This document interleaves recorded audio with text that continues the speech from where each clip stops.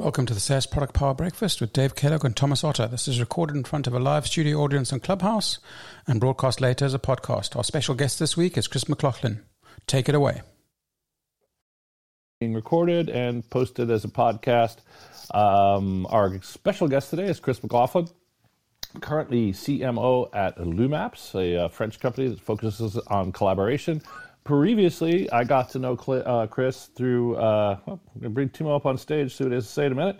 Timo, please put yourself on mute once you're up. Oh, you can't join now. There may have been a misfire there on the app, so we'll hope to hear from Timo later. But in any case, Chris, Chief Marketing Officer at LumApps.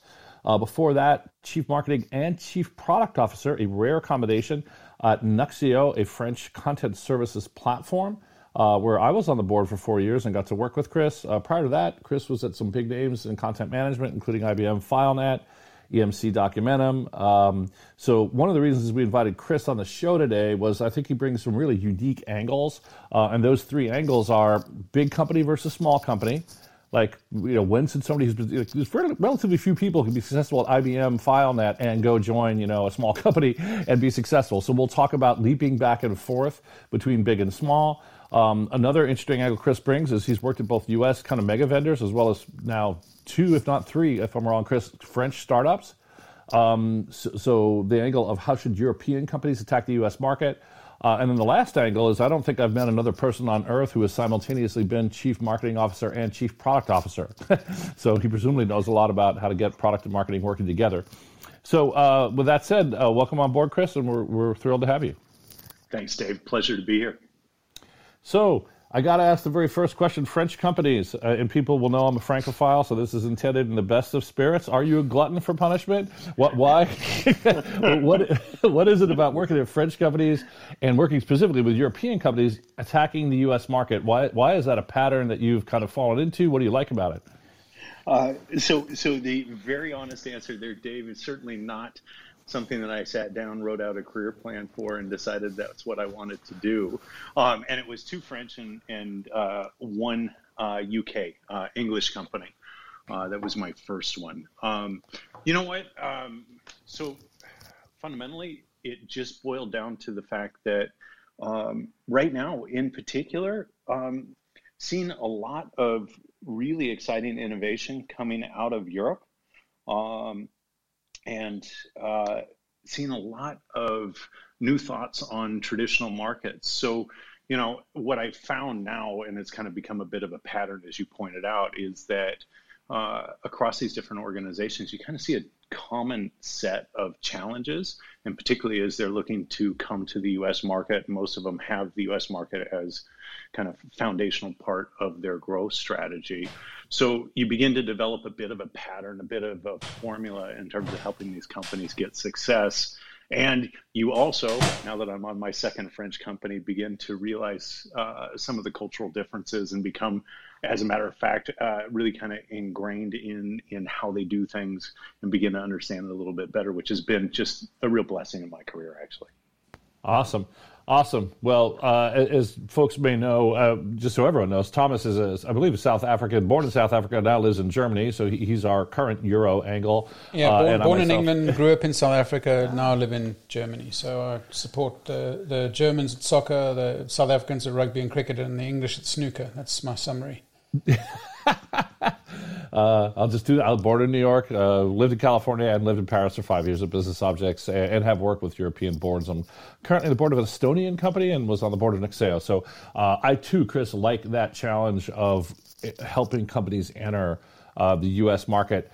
And I guess I want to ask, this is a 2-part question, but because I presume not everyone listening will be interested in that specific challenge. So I'd like to know 2 things. One, what have you learned from that specific challenge? When you try and enter the U.S. market, not starting here, what have you learned that could be good advice for European companies? And then when you take it back home, what advice have you learned that would be good for U.S. companies? That when you look at the U.S. market from abroad, in effect, what have you learned that makes you more effective, whether you're there or here?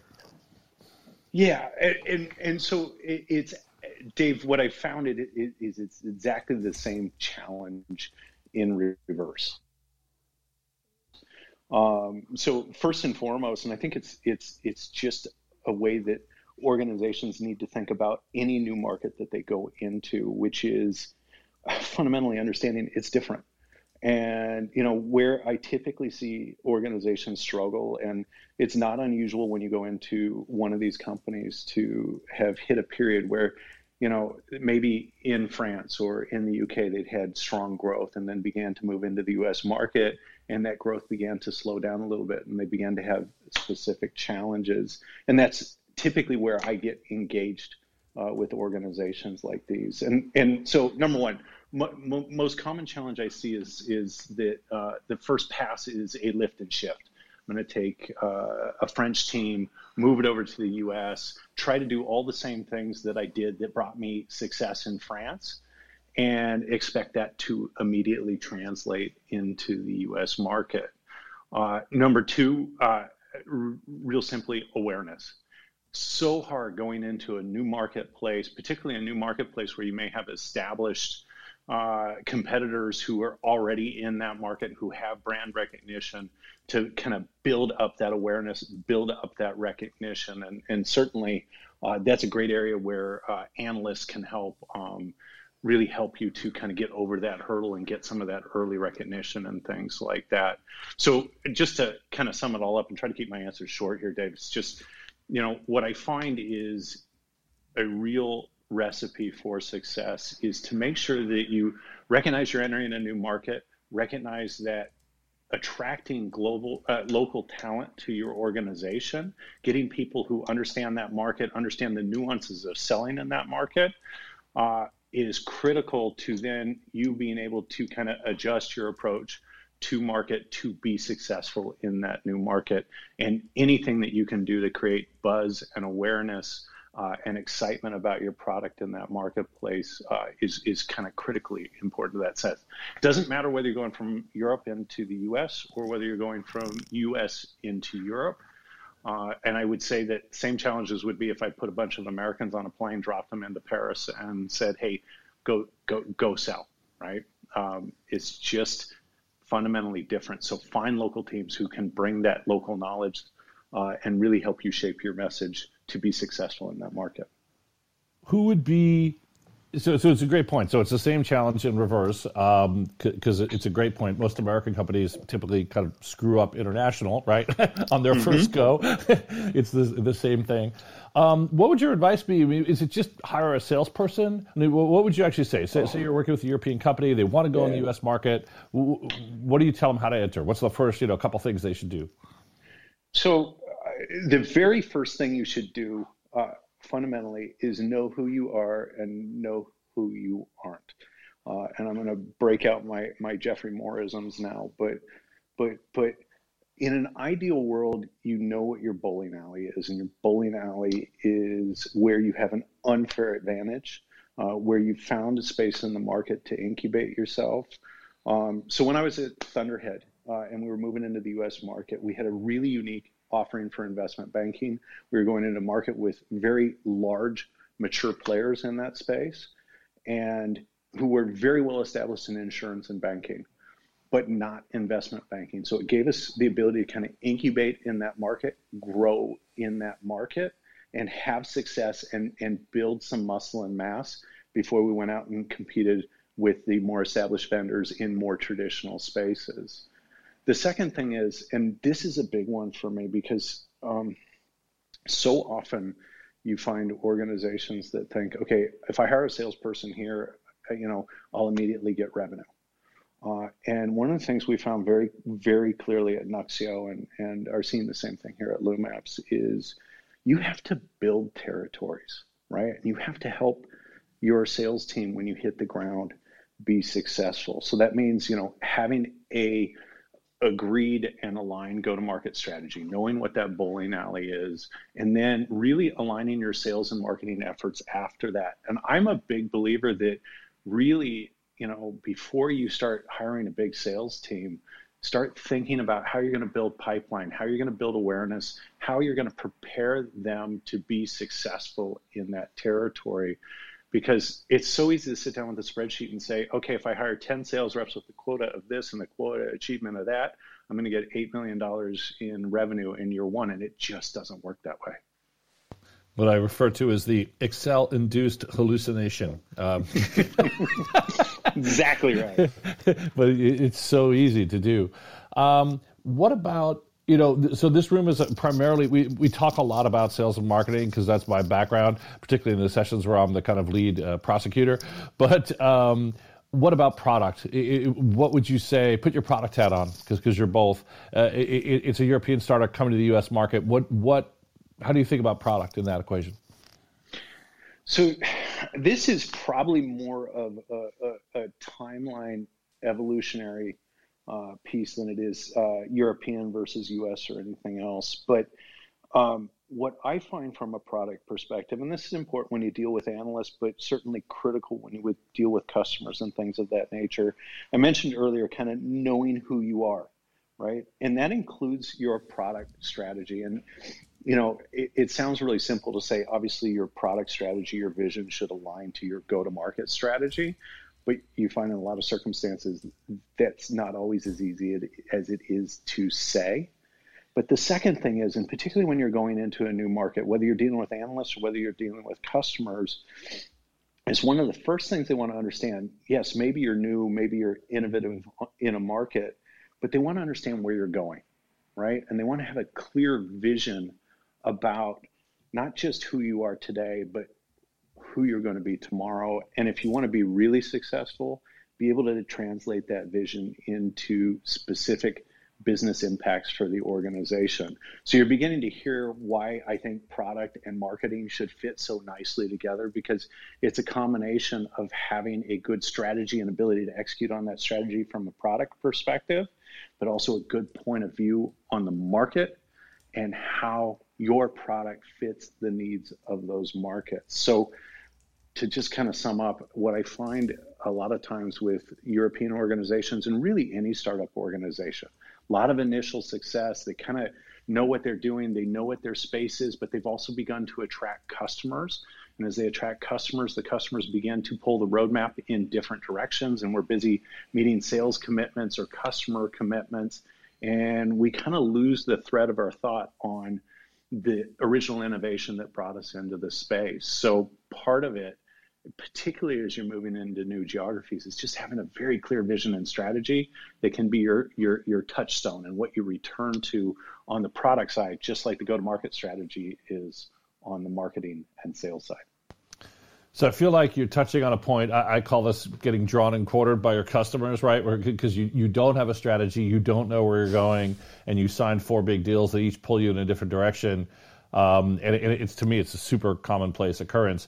I guess the question for you, do you agree? And because that argument suggests that product's really the canary in the coal mine. That, hey, sales can sell anything, market can build a web page that says anything fairly easily, but all of a sudden, if you've got people in different markets solving different problems, they're going to start pulling product. And in some sense, that's true. Product needs to be the one screaming that the company's strategy is not focused enough. True, false, thoughts?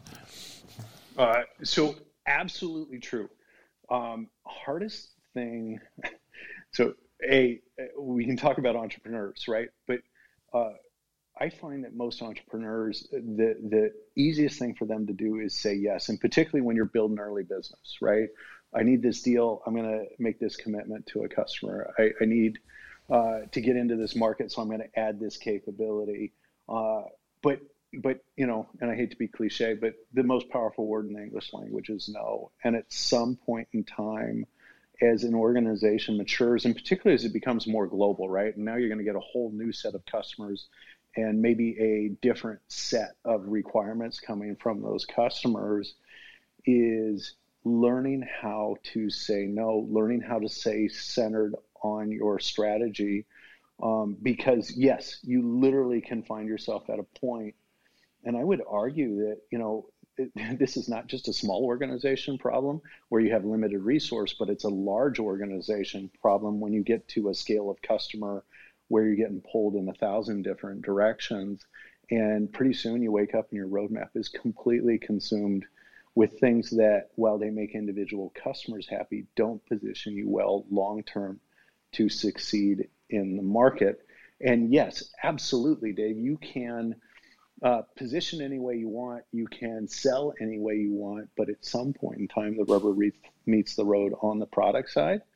and your product has to deliver on that. I think particularly for small organizations coming into different marketplaces, the first thing I look at is, do they have a good product? Because if not, they're too small and it takes too much time to fix it. Yeah. So, Chris, I've one secret weapon. Well, it's not so secret, but I've used it called the negative roadmap. And basically what you do is you write down clearly and concisely in the same sort of tooling, in the same sort of format that you do the positive roadmap, the things you're not going to do. Right? And you communicate this clearly to the leadership team and you agree this together. So that it gives you, if you like, something of a moat or a barrier against those rhinos, those really hot, innovative new opportunities that come in from left field, from sales, and you really protect your core roadmap, because that negative roadmap is a clear articulation of what you're not going to do. So, for instance, if you've made a decision you're not going to go into public sector, you've made that decision in the strategy planning session, but come the 14th of January, a sales guy happens to have dinner with somebody at the Department of Defense, and next minute suddenly you find yourself having to justify why you don't have public sector on your roadmap. And this negative roadmap is a very good way of setting a boundary around the product. And I think it's maybe one other thing I'd say about internationalizing, especially by going to the US for French and German vendors, is if you want to hire top talent in North America, you need to be prepared to give them global roles, because you won't get top marketing people to be marketing CMO for a subsidiary of a French company in the US.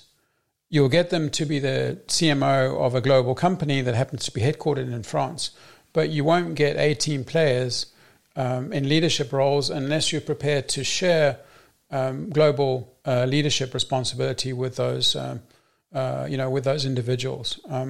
Also, if you're trying to drive partnerships with US vendors, they really need to be driving. They need to be able to speak globally. So if you're a learning management vendor, or say you guys, you want to do a partnership with, with Ceridian or Workday or one of the leading players, you're going to be needing to do that as a global CMO, not as a North American head of marketing. So I think sometimes the European companies, they hold on to the leadership positions in Europe, and they don't empower. They don't do a good job of empowering the US leaders to think more globally too. Great point, Chris. I want to weigh in on both those and then come back to you with a question. So two things, Chris. To weigh in on what you said, one of the things you touched on, which is a new theme for me, which is rights and obligations. Like, what does the team owe each other? And I think sales does a great demo of this. Sales knows the team owes them responsiveness to their top priorities, and salespeople are really good at asking for that, right? It's a key success factor for a CRO.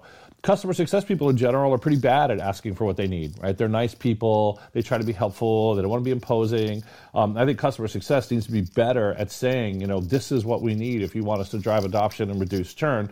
And I think the point we got to through your conversation was that, in my mind, product now is an obligation. If product is really going to be the kind of BS detector on the strategy, they need to step up and scream loudly when the strategy is too unfocused to create a meaningful roadmap.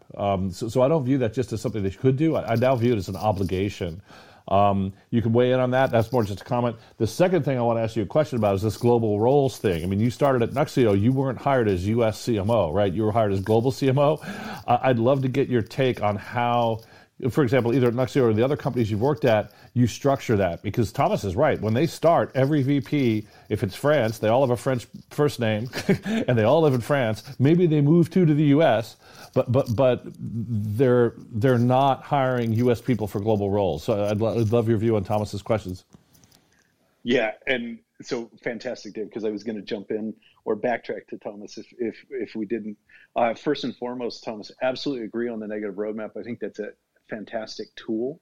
I think the implicit thing there, though, is not just from a roadmap standpoint, but making sure you have a clearly articulated, well-documented, well-communicated strategy.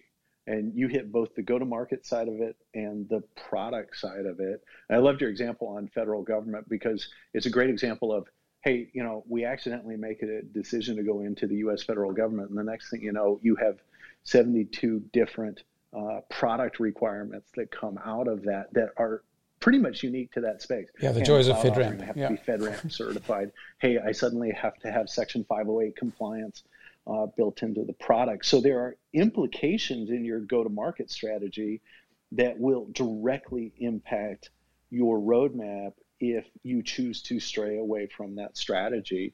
But making sure that strategy, both on the go-to-market and product side, is clearly understood is also an important part, and getting clarity. And I love your suggestion about getting clarity about what you're not going to do. Dave, on the organizational front, and Thomas, you're absolutely right, from the standpoint of kind of attracting the talent that you're going to want in that marketplace means sharing that executive leadership responsibility in the organization. So as Dave said, yes, I came on board at Nuxeo, at LumApps. And by the way, Dave, you're going to love my role at LumApps because it's marketing, product, and now partner. So it's getting more complex as we go forward. But yeah, critical to attracting kind of top talent in that marketplace, but also in the thing we don't talk enough about, particularly as we move companies into new geographies and into new cultures or different cultures, is that by integrating that leadership team, and it was something that I thought we did a pretty good job of at Nuxeo, and we're beginning to do it here at LumApps, really then gives you the ability to kind of sustain that culture into new geographies. If you have all your leadership in France and you have a satellite team, as Thomas kind of described, with kind of U.S. head of sales, U.S. head of marketing, but all kind of subordinate there, my experience is you kind of end up with two different companies that are not aligned culturally and probably not strategically either. And, the U.S. team kind of even potentially develops a bit of a bunker mentality because they feel they're not well represented and well understood back in corporate headquarters. And I guarantee the opposite is equally true.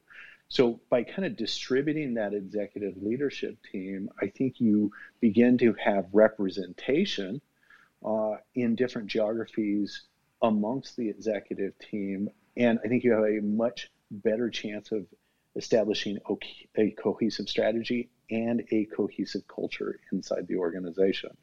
And Dave, I'm going to pause there because I think I only sort of kind of answered your question, but I did want to get those 2 points in. No, that was great. I have to ask a follow-up question on that. The bunker mentality, I totally agree. I mean, look, the way I think of this one, Chris, is at Business Objects, we started out with a country manager model. We were a French company, and our solution to the problem was to hire very senior people to run countries and quite decentralized on the theory that the company was founded by two 27-year-old French guys with not a lot of experience, and it was like, we're going to have trouble hiring senior people and making them subordinate, so let's just hire GMs. And we had a country manager for France and a country manager for Germany and a country manager even for France itself and the UK, right? So we were in France, yet we had a French country manager, which I thought was a good idea. The problem was you go to the US and try and hire a country manager and they look at you like you have three eyeballs, right? You can go to Germany and say, we want to hire a country manager for an enterprise software company. They're like, cool, I know what it is. So to me, the model just doesn't work here for, in addition to the reasons you stated, you can't, the job doesn't exist. There's no labor market. People don't understand what it is. And I think you really have almost no choice to do the more distributed exec team model like you guys did at Nuxeo. Thoughts? Yeah, I actually agree with that, because you're right. There aren't a lot of people running around who have fulfilled that role. I occasionally see, a president of U.S. operations and things like that who kind of fulfills that role. But, good or bad, Dave, I think one of the advantages that we have from a marketing perspective, and because of the strength of the tech industry in the U.S., is that to a certain extent, I still believe you have to localize your approach to every market, but to a certain extent, we have taught, if you're coming from the U.S. into other markets, we kind of have taught them to understand how Americans message and position, and it makes it a little bit easier to kind of establish, global programs, campaigns, messaging, positioning, and things of that nature. And the other thing that I think is really critical as particularly early, as you're working to establish an identity for the company and a clear common message and things like that, is having more global functions just makes that easier rather than having distributed functions that have to go reinvent the wheel in each specific geography. And I think it just also makes it easier to coordinate organizationally between different functions. What's your point of view on kind of tours of duty? Like some of the companies, like Nuxeo, again, the CEO lived in New York for a while. I think at LumApps they've taken some people to the U.S. Is it a good idea, bad idea, neutral? What do you think about, because it's clear you support a distributed team model, and the question is, do you try and rotate those people around at all, and to what extent? I actually am a huge fan of it because it is the best way, particularly if you've got like a founder CEO, to get educated on a particular market. And as you know, Eric Baroka, our CEO at Nuxeo, was a very Americanized Frenchman. And it made, in spite of still having an accent and occasionally being difficult to understand, but Eric, colloquial English, knew the marketplace in the U.S., understood the nuances of it, and I think it made it much, much easier, particularly for me, to implement my strategies. And he really was much more comfortable in that circumstance, giving me free rein. Similarly, the best part of my job, as I said earlier, is dealing with multiple cultures, but also being able to travel all over the world and gain a firsthand understanding of how business gets done in different geographies, gain an understanding of how the nuances of messaging and positioning and the way that information gets delivered in different cultures. So I think it's equally invaluable for American executives to spend more time overseas as well, too. So I'm going to do a quick room reset and then ask one more question about international, and then we'll come back to kind of aligning product and marketing. Room reset. Hi, you're in the SaaS Product Power Breakfast, hosted by Dave Kellogg and Thomas Otter. We're interviewing Chris McLaughlin, currently CMO and sounds like a lot more at LumApps, formerly CMO, CPO at Nuxeo, formerly IBM, file at EMC Documentum. So now back. So that's the room reset. We are recording the room. In terms of the final, at least from me, international question, look, you talked about Eric, who I love dearly, but one of my favorite things about Eric was I spoke at a company kickoff once. I don't know if you remember this story, but at the end of the kickoff, I said, hey, if anyone wants to speak French to me, I kind of speak passable social French, so if you're uncomfortable asking in English, feel free to talk to me in French. And he literally stood up and said, do not speak French to Dave. We are not a French company. And I'm just curious your point of view on, Eric was super passionate about, we are not a French company. We are an international company. Business Objects was the same way. We called it transnational. In terms of how a company identifies itself, do you have thoughts on that? Yeah, I think the answer is that's absolutely vital. Right. And Eric was, in that circumstance, unique company, almost a family business for 8-10 years before we took outside investment from Goldman and others and really began to scale it up and scale up the U.S. operations. And even at that point, really before I came on board, a lot of what we were doing in the U.S. was moving people over from France. So it had a unique and very French culture. And I think if you're going to, kind of draw a line in the sand and shift that culture, that's where you've got to kind of establish hard and fast. We are a global company. And I think it's equally valuable for Americans. In many cases, at least the stereotype is we're not as well traveled and not as experienced in multicultural environments. And I think it's really valuable. And I think as we grew at Nuxeo and the U.S. team became about the same size as the French team, and we kind of got balanced, it was really important to help the American team kind of also understand that it's not an American culture either. It's a global culture. It's a global approach to the market. And as we began to kind of tear down some of the walls and idiosyncrasies between the two cultures, you end up with a much more cohesive whole, and I believe a much more successful company. Yeah, I'd confirm that. With my SAP experience, it's never easy doing this stuff globally. It can be super challenging. What I'd remind the European companies is that, which is different from US companies coming to Europe, you have failed in the US if you're not making more money in the US than you're making in your home country.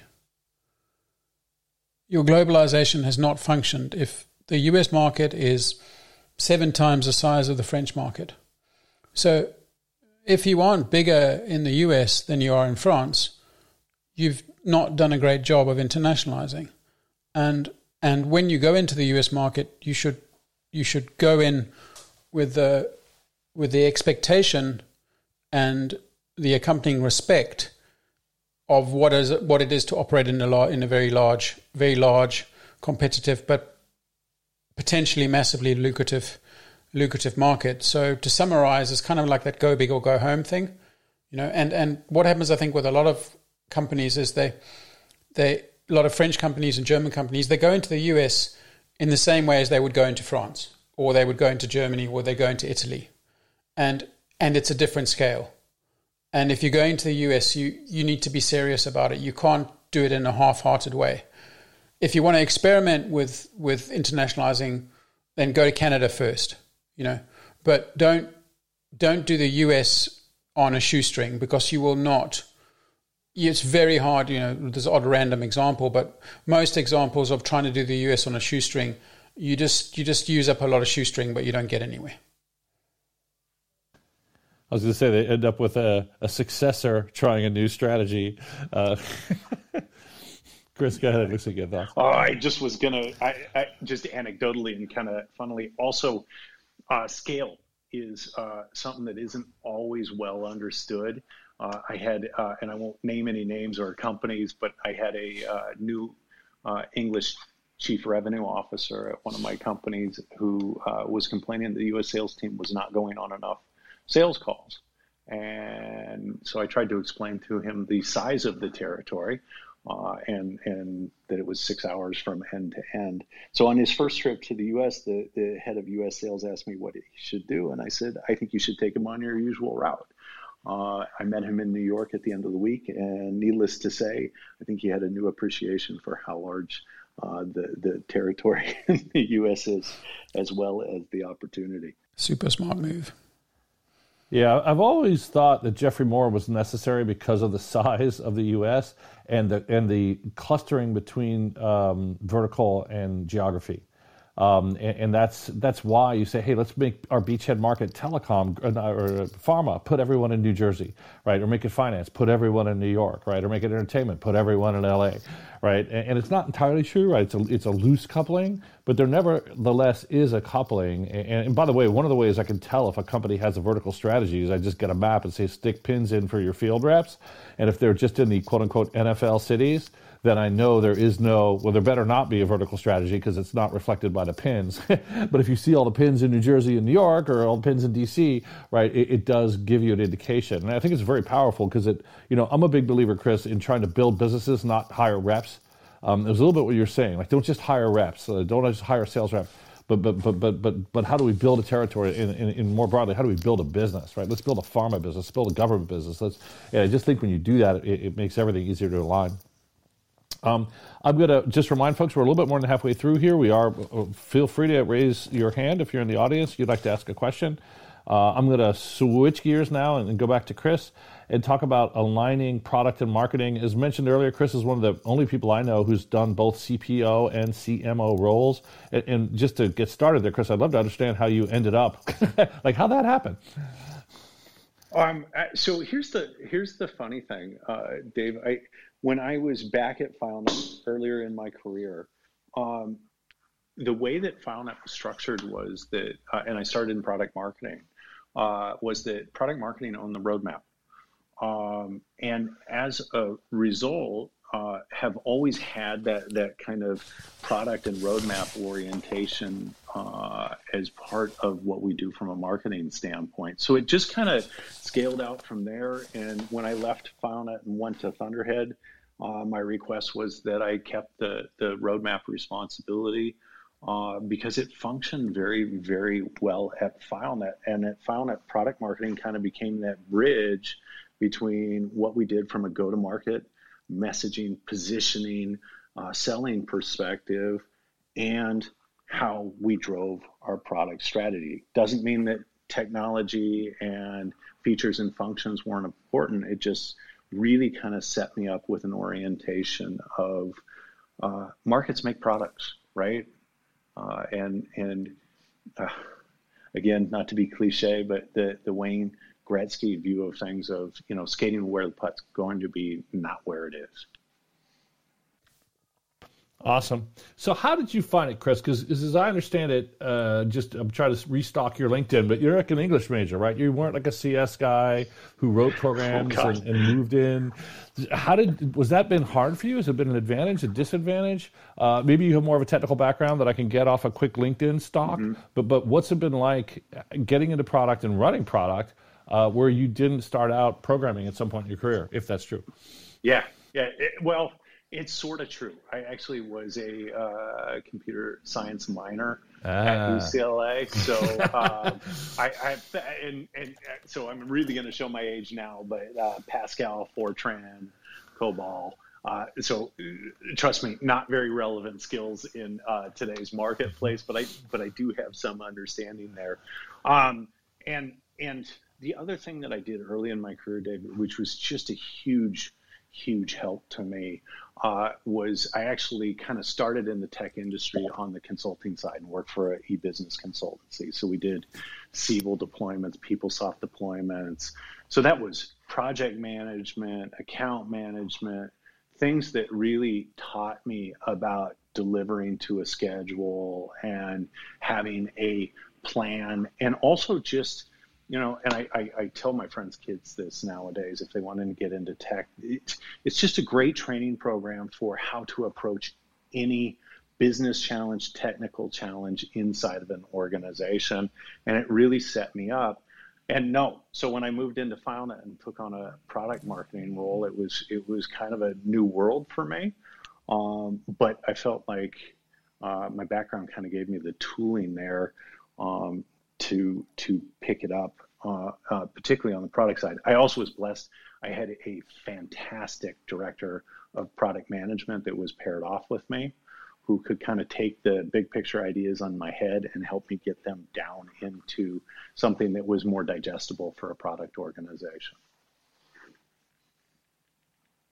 Got it. So I'm trying to figure out which question. I'll do the simple question first. When do you think, because we have a lot of startups in relatively early phase in our audience, one of the questions they wrestle with is, when do I hire my first chief product officer and or chief marketing officer? And having been around a lot of startups and having done both jobs, what do you think? So first, an easy answer is when the CEO is ready, because if he's not, that's a difficult situation. And by ready, really by ready, what I mean is when they recognize, and the startup organization recognizes it needs to make a change. And that can be proactive, right? So at Nuxeo, we got to a point where we had taken outside investment, recognized that we really wanted to get serious about growing and scaling in the U.S. market, as Thomas pointed out, and that was going to be the growth engine for the company. And so it was really about, hey, we need to kind of shift this model from kind of an interesting open source, 40, 50K ARR model to a true enterprise SaaS model. And we really want to penetrate the US and really want to think about how to make the US our growth engine. Or that can be, we wake up and realize that kind of our growth trajectory has gotten off track and that we can't keep doing things the way that we originally do things. And, we kind of touched on this earlier, but all organizations are kind of creatures of habit, right? If something works, we do more of it. If something doesn't work, we do less of it. But sometimes as you begin to shift geographies or as the needs of your market change or other things impact the business, what happens is you wake up one morning and realize the things that used to bring you success aren't bringing you as much success anymore. Or, a great example right now, we have a global pandemic that just kind of changes the way that people buy, changes their priorities, changes their budgeting processes, and you have to be able to adjust to that as well too. Did I actually answer your question there? I think you did. I mean, look, it's what I took from it was when they're ready, and I think the question was a little unfair because I should have assumed like if it was a technical founder versus a non-technical founder, because I think one of the actual question, if you want to take a second swing at it, the hard question is when should a product-oriented, engineering or product-oriented founder hire a CPO? I know part one of your answer is when they're ready, but have you seen? Because I don't know the answer to this question. Have you seen a case where it worked, and because my guess is most of them do it too late, that founder will want to drive product too long and then get overwhelmed, not pay enough attention to the other parts of the business, right? Do what feels comfortable, right? Because you say organizations are creatures of habit, so are people, right? Like I'm drawn to the marketing problems, right? Product founders are drawn to product problems, but unfortunately when you're CEO, all problems are your remit, right? So have you seen either good stories or anything good to say on that particular angle? Yeah. It's like you said, it's even simpler than creatures of habit, right? It's what's your native skill set.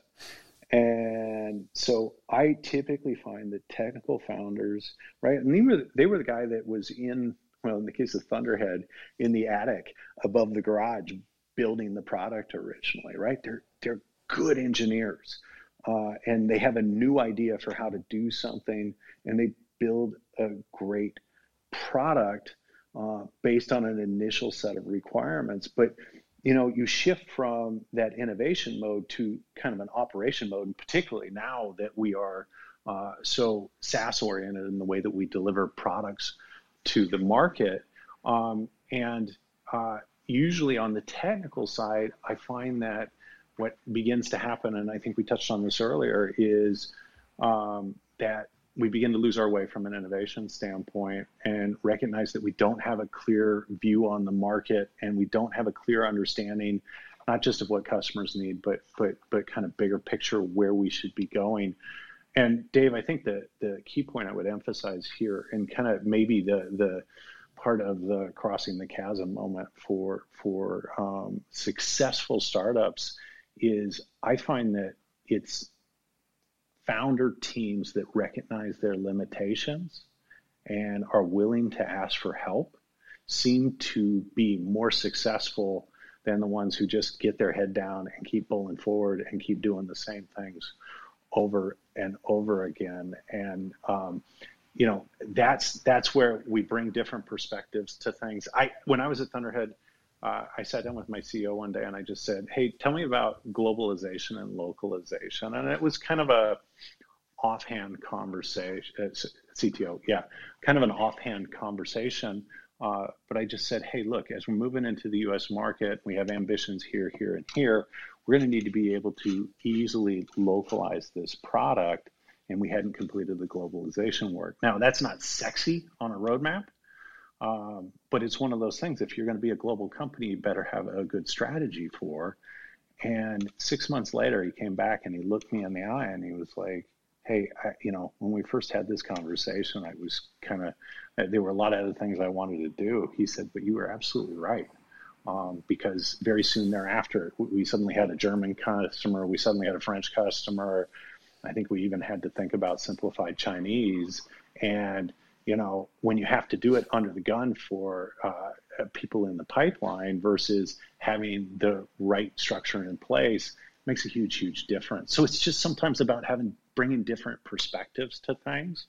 And yeah, I typically find that really good founders begin to understand what they do understand and what they don't understand and seek help for the things they don't understand. Awesome insight. I know we have some founder CEOs on the call, and I think it's super important that the basic premise, don't be afraid to ask for help, because you're going to need a lot of it. If you're going to build a $100 million ARR company, you're going to need a lot of help along the way. So why not start now? I think, Chris, one of the things you guys did at Nuxeo, which I thought was fascinating, and you can either answer in the generic or answer about Nuxeo as you feel comfortable. But Nuxeo was basically what an old school person would call kind of an enterprise content management system or a content management system. Now, because it was more API first and more platformy, the category name had evolved to what I think Gartner called a content services platform. But in one sense, Nuxeo was a very capable content management platform, CSP, content services platform. On the other hand, you guys did a lot of business in digital asset management, which was really one application, in my opinion, of a content services platform. And I'd love to know, when you guys first thought about that, as you know, Chris, I tended to be binary, like you have to be one or the other. And you guys came back resoundingly and said, no, we have to be both. And I'm curious, a lot of platform companies wrestle with that, right? The technology is a fully capable platform that can be used to solve 10 use cases, but you're doing well in one use case. Do you think I've characterized that decision correctly? Do you feel like you guys made the right call, and why?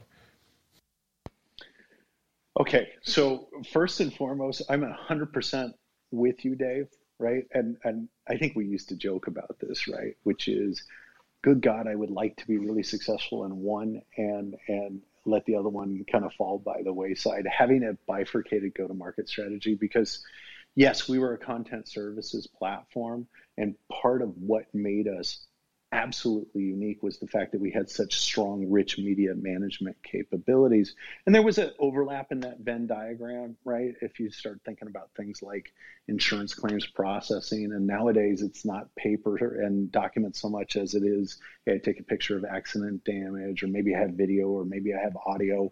So there were some definite benefits to the platform of having kind of rich capabilities in both camps. But when you went to market, and to your point, right, suddenly if I'm talking about digital asset management, I'm probably talking to someone in marketing, and the enterprise content management content services guys probably never talk to marketing, right? So I had two different sets of personas. I had two different sets of messages. We solved two different sets of problems. And I would have loved to have been able to pick one and really focus all our resource on it. That being said, it was more of what really made our platform great: scalability, the API first paradigm you talked about, that low code approach. So if you kind of eliminated and kind of fuzzed your gaze a little bit, what you really saw is two different sets of buyers that were buying the platform for a lot of the same reasons, which was to really have a very facile platform that they could shape to different needs inside their organization. We were not a out-of-the-box solution really for anyone. We were a really strong set of tools that happened to be very good at solving two different sets of problems. Now, what's interesting, Dave, and to get to the punchline on, would I do it again? It's a lot of work, but the outcome was, and part of what made us really attractive at a point of exit was we were fundamentally different. Besides just the metrics and the growth and the pieces that you need to be a successful exit, to get to a successful exit, but also having a very unique story and a unique value proposition that kind of represented value to two very different groups of buyers, really set us up for success in that exit process as well. Do I recommend it?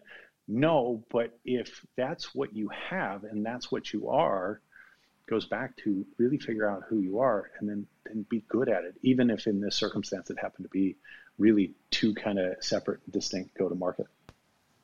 Yeah, so we see eye to eye. We have not talked about this previously, but we see absolutely eye to eye on this, which is it was a little bit the hand you were dealt, right? Like it was a good platform and it was good at digital asset management. It was very hard to shut down one. The two businesses were fairly large, so it wasn't like it was 80-20 or 90-10. It was a fairly even split between those two use cases, although the platform use case is really, it's not really a use case, right? But I'll call it one. But I think the lesson I'd try to take for other founders is this is a case where the company truly was a platform. It could do all kinds of different things. It could do document management. It could do content management. But you could do any kind of content management problem with it. But it was particularly good at digital asset management. And I think Chris nailed it, which is while it made his life harder every day to try and execute with two sets of personas and two use cases, at the point of exit, it basically opened up the universe. Because if you were selling just a DAM company, just a digital asset management company, I'm not sure it would have gone. You certainly would have attracted the same pool of buyers. And by able to basically have two different value propositions, prospective buyers could see what they wanted to. Right, and DAM people might value it as, hey, I'm buying a DAM business, but platform people could say, wait a minute, I could take this thing and build on it and extend it and support other use cases. So I just think it's a very interesting 360-degree perspective. Look, it was harder every day for you to execute, and I think you did really well, but boy, did it open up some optionality at the point of exit. So, folks, are there questions from the audience? We haven't had any yet today, which is unusual, and I'm sure there's one brewing. I'm sure someone's got some super smart question lurking in the audience. I see well one. done, Thomas. Simon, the ever present Simon. Welcome. Welcome, Simon. Yeah, hi guys. It's Simon from a rather cold and cloudy Johannesburg. Thomas, it was I was when you were talking about, starting, basically having your market, your CMO in the US. I was trying to remember what SAP did, because I know they eventually did that. But they started off with marketing headed up in Germany, didn't they? And the reason I'm asking is it does, one does feel a bit like a colonial entity when you have to appoint all your senior people in the US and you have to kind of follow, not quite follow, you have to be led by them. Yeah, look, what SAP did, which is slightly different though, is they really did empower the SAP America leadership from early on. And they gave them the budget and the support. And if you remember quite early on, Hasso Plattner moved to Palo Alto and spent, probably half his time in Palo Alto. So you had major leadership spending, significant time. You had significant time in North America, and the North American sales leadership became very powerful within SAP, within the broader SAP context. So it kind of worked pretty much like that. So people like Jeremy Coote and so on were really empowered to do what was right for North America, and were given that power and that the budget and the headroom to for instance, sales commissions in North America were much higher than sales commissions in Germany, and SAP was really able to build the best sales force in North America at the time by giving that leadership the space to the space and power to do that. So that's kind of how SAP did it, and I think that SAP is a great example of that. The other thing that SAP did very well is they leveraged success early on with international customers. So, for instance, John Deere Germany did a deal with SAP very early on. They're one of SAP's first customers. So SAP was able to roll on the back of John Deere into North America. Similarly, they'd done great work with BASF in Germany, and they were able to roll into the BASF operations in just outside Philadelphia, and that's I think why the SAP headquarters were in Philadelphia at the time. So that's one of the things that I think is very clever to do is you bridge with your customers. You if you're going into the US, then find your French customers that want you to be in the US and use that as your initial bridgehead. Chris, do you want to comment on that? Yeah, I actually think that last piece is absolutely brilliant. And by the way, it's not of course, hard and fast rule that you got to have U.S. leadership. It's just good as you move into different geographies to understand and have perspective on those geographies. But I love that point, Thomas, about kind of having those lighthouse customers that help you kind of bridge that gap across the Atlantic and get you established in the U.S. Certainly, if you have success with global customers in your home geography, that can help you to establish your operations in the U.S. and other remote geographies as well, too. This is somewhat ancient history, but I'll just tell you how we did it at Business Objects, Simon. It was a French company.